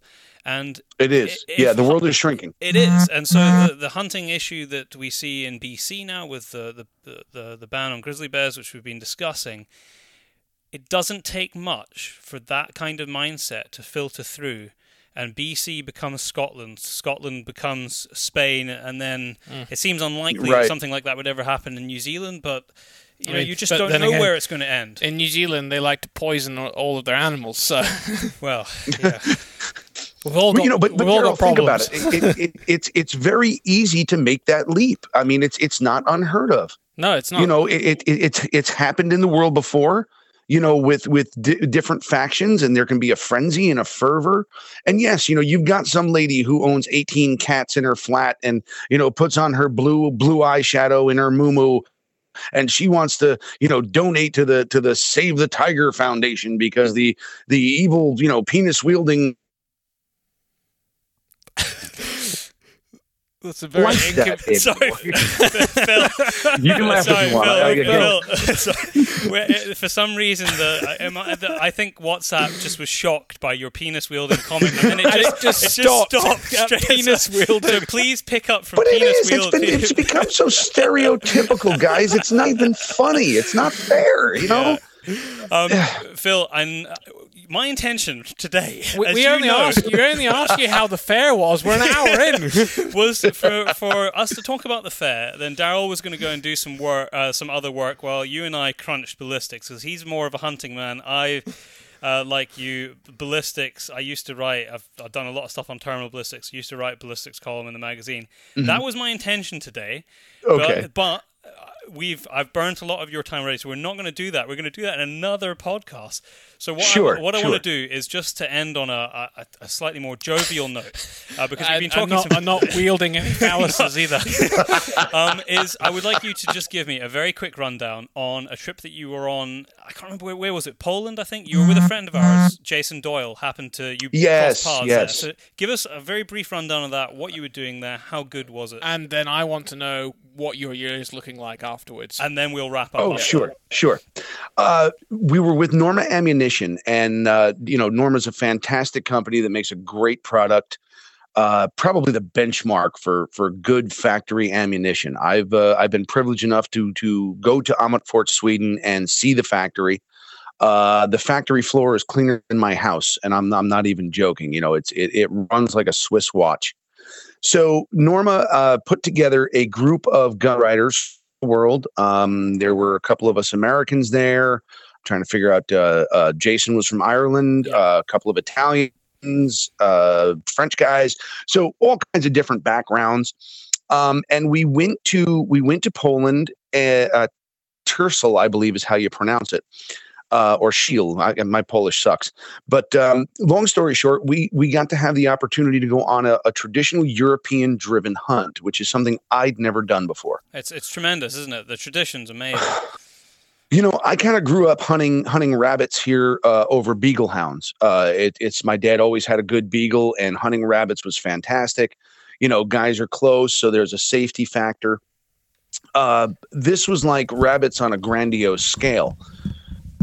Here's what I came out of this with, knowing nothing going in. My wife came with me as my cameraman or camerawoman, I should say. And, she got to experience the thing from womb to tomb with me, trying a bunch of different guns. My friend Lukasz he's from Poland, so he provided us with some firearms because for us to bring guns from the U.S. into Poland, there was a bunch of paperwork problems and all that stuff. I actually had, because Air Berlin closed down, I had to fly from JFK to Istanbul, Turkey to Berlin. So it was a crazy adventure just getting there. Once we got, at the range and we shot at some running pig targets and what have you, we got out the first day, and what a fantastic experience. Here in the States, hunting is probably a little bit more personal than it is in Europe, What I loved about this, number one, even more than the taking of the game, which we'll get to in a second, was the tradition that went down. There was a horn call for gathering. There was a horn call for each species to be hunted. There was a prayer to Saint Hubert, and Lukasz acted as the English translator out of Polish for us, so that the game warden, I guess you call him, or the Jagermeister, or whatever you want to say, he set down the ground rules. There'll be taking of this, there'll be no taking of that. And I tell you what, it was very, very exciting. You've got the beaters in there with that hiya, hooah, and the dogs are barking and they're clapping. Wild boar are boiling out of the bush, and I'm kind of going, this is like I said, it's like rabbits on a dinosaur scale. Except these rabbits weigh, 250 kilos sometimes. Exactly. I was blessed to have the opportunity. I took a really good Kyler. I think he weighed somewhere around 330 pounds, which would be about 150 kilos. Yeah, big beast. Really big beast, and Jason, actually, the game master took Jason to go finish him because I hit him and he was up in the top of the field, and the thing actually charged Jason. So he's got it on the GoPro. Oh, I've not seen that footage yet. Oh, you have to, it's a short little snippet, but it's hysterical. Yeah, he come down, and he's panting and he's sweating, a big tall guy, and he's like, Christ, man, the thing came at me. He's funny. This is, just a fantastic experience. But again, getting back to our previous point, the reverence shown by the hunters, by the beaters, everybody gathers around at the end. They take fresh boughs off an evergreen tree. The game is neatly laid out for observation and, for honor. And at the end of the night, everybody toasts to the game. What a fantastic set of traditions. It's a little different than what we do here in the States, where you might, privately walk off on your deer run or in the mountains or on public land and quietly set for deer. This was more of a community interaction, not only between the hunters, where you had that bond immediately by lunch on the first day with people you'd never met before, but, with the beaters themselves. Those guys are taking a dangerous risk being inside the beat, with guys with high-powered rifles. And everybody was safe. Everybody executed everything in a gentlemanly fashion, and no, there wasn't even an instance of somebody, possibly getting hurt.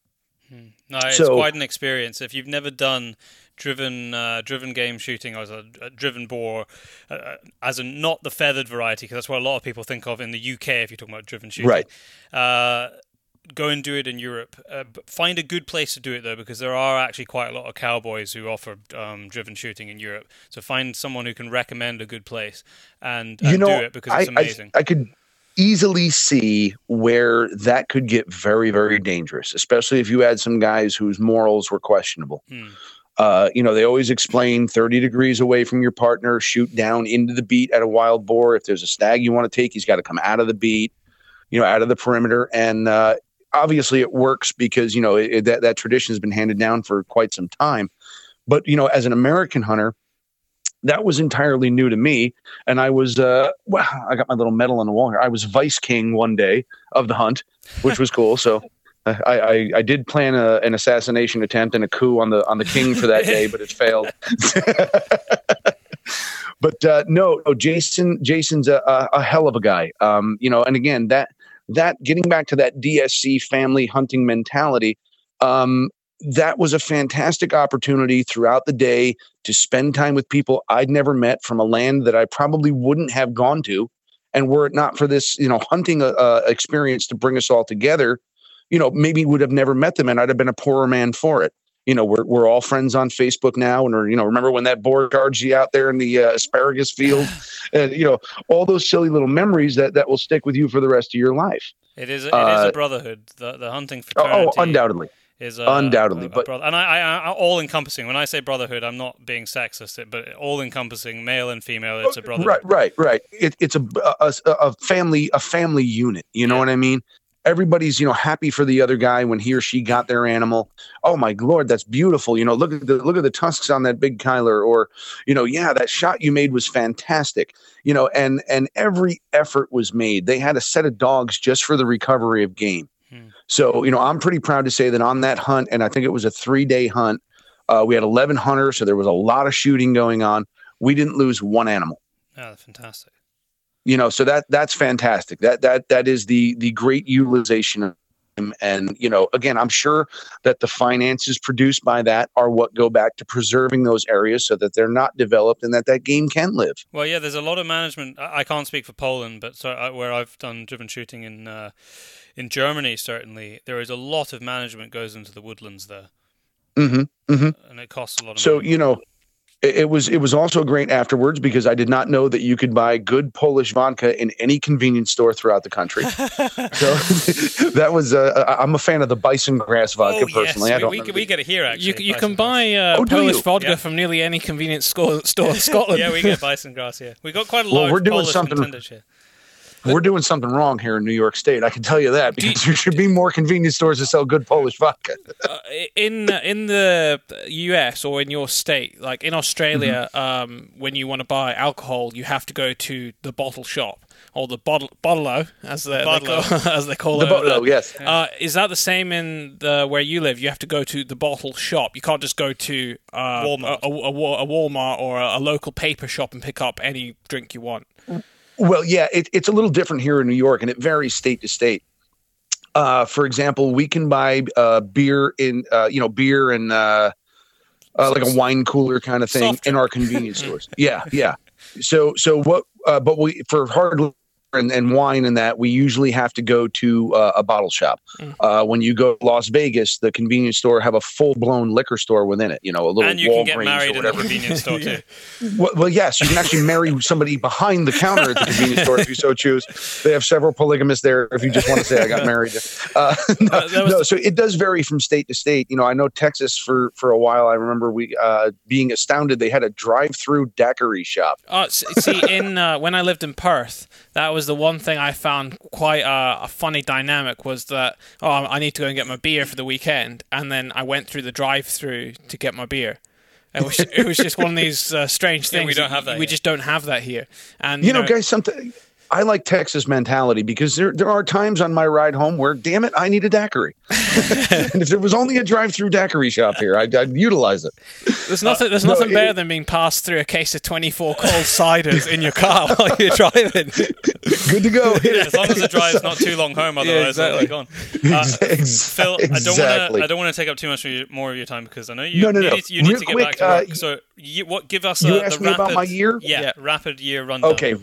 Real quick, I've got some new experiences that are going to be fantastic. We're headed to Alaska for the first time. I haven't been. It's the 49th state. It's the biggest state in our union. And we get to go hunt a black bear up there in the presence of those great big brown bears. So awesome. It's a really rugged hunt. I'm super excited about that one. I love to hunt bear. They're dangerous. They're big. They're quiet. It's a very exciting hunt for me. So that's on the agenda for late April, early May, somewhere in there. Another flight I need to book. Yes. Then we go to Botswana in early August. So again, that's my buddy Jay Leyendecker. This is a safari we've been planning on his friends for a couple of years, and that's finally going to come to fruition. What we're going to do there is we're going to track eland with the sand bushman. Oh, amazing.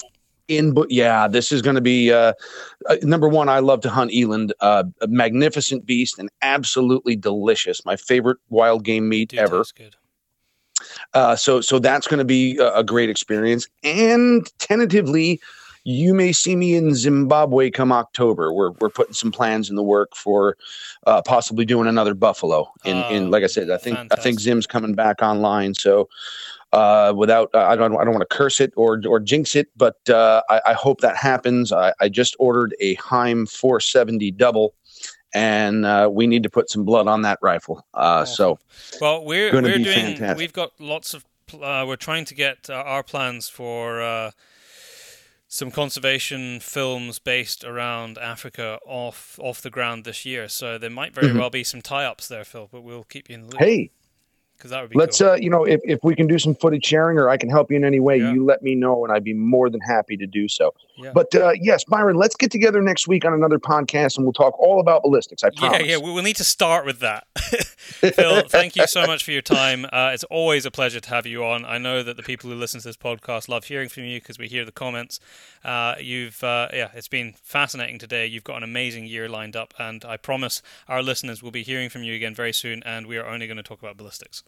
Oh, okay. Listen, guys, thank you for having me on, and I look forward to talking to you both very, very soon. Cheers, Phil. Cheers.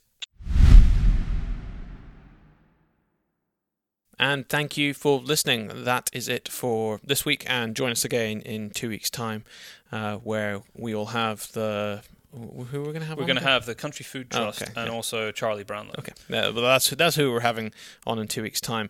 Don't forget that you can listen to this show on many, many forms. It is uploaded to YouTube. Sadly, only right now it is only...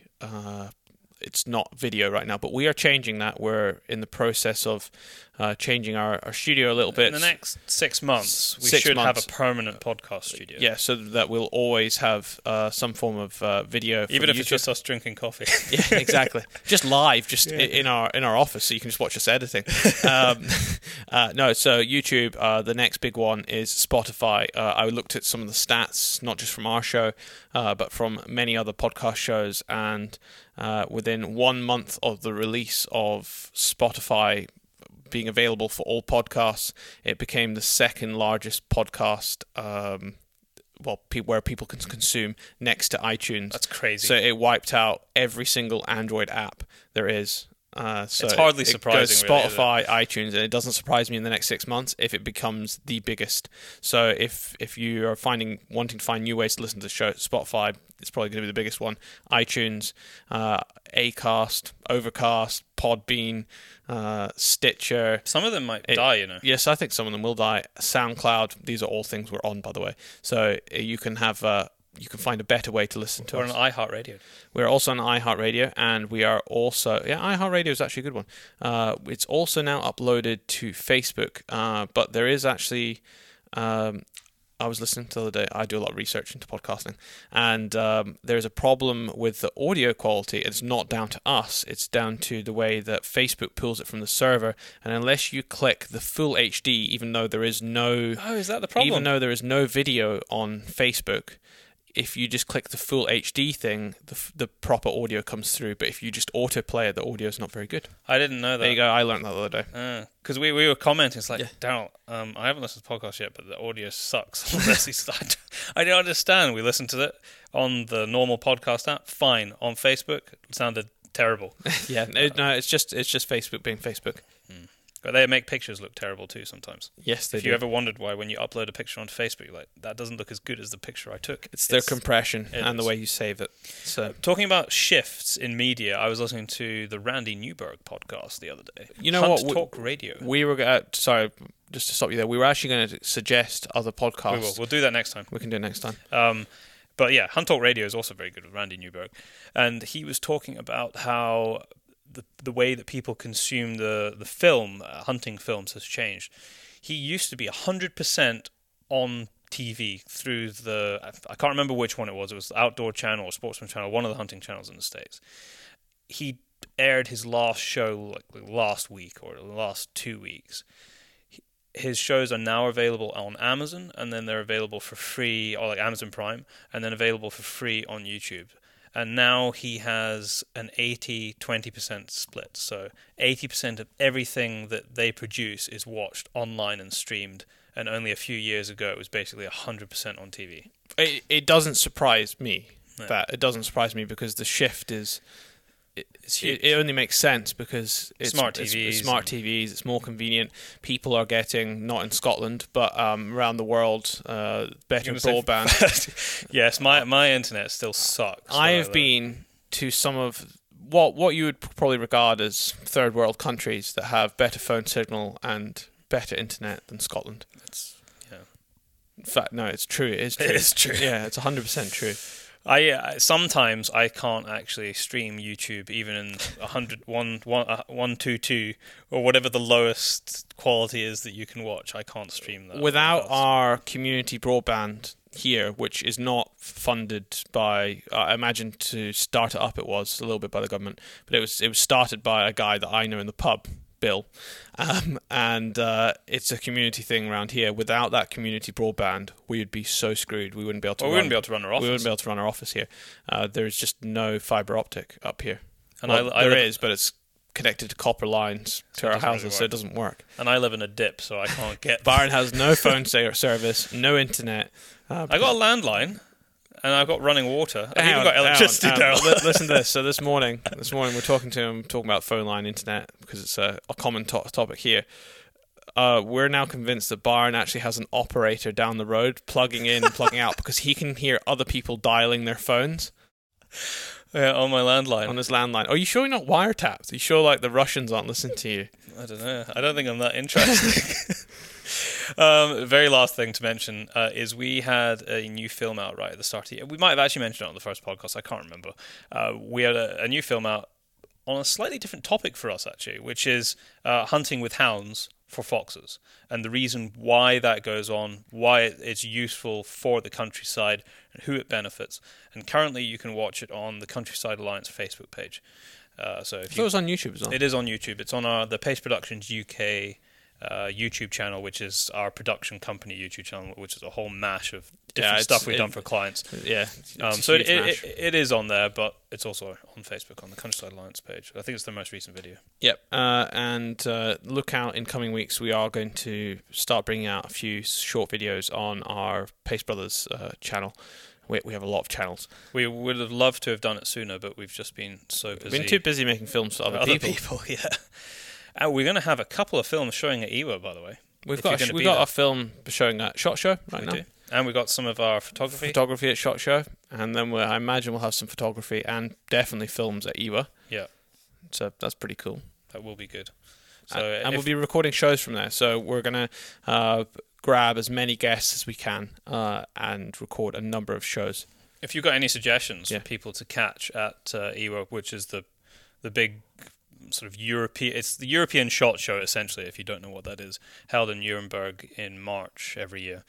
And if you've got any suggestions of people you'd like us to try and speak to there, then drop us a line, and we'll see. We'll certainly do our best to try and find them and get an interview. Or if there's something that you particularly want pictures taken of, or us to put on Instagram, then we can do that as well. We're there for pretty much the full thing. Thank you very much for listening. You'll hear from us again in 2 weeks.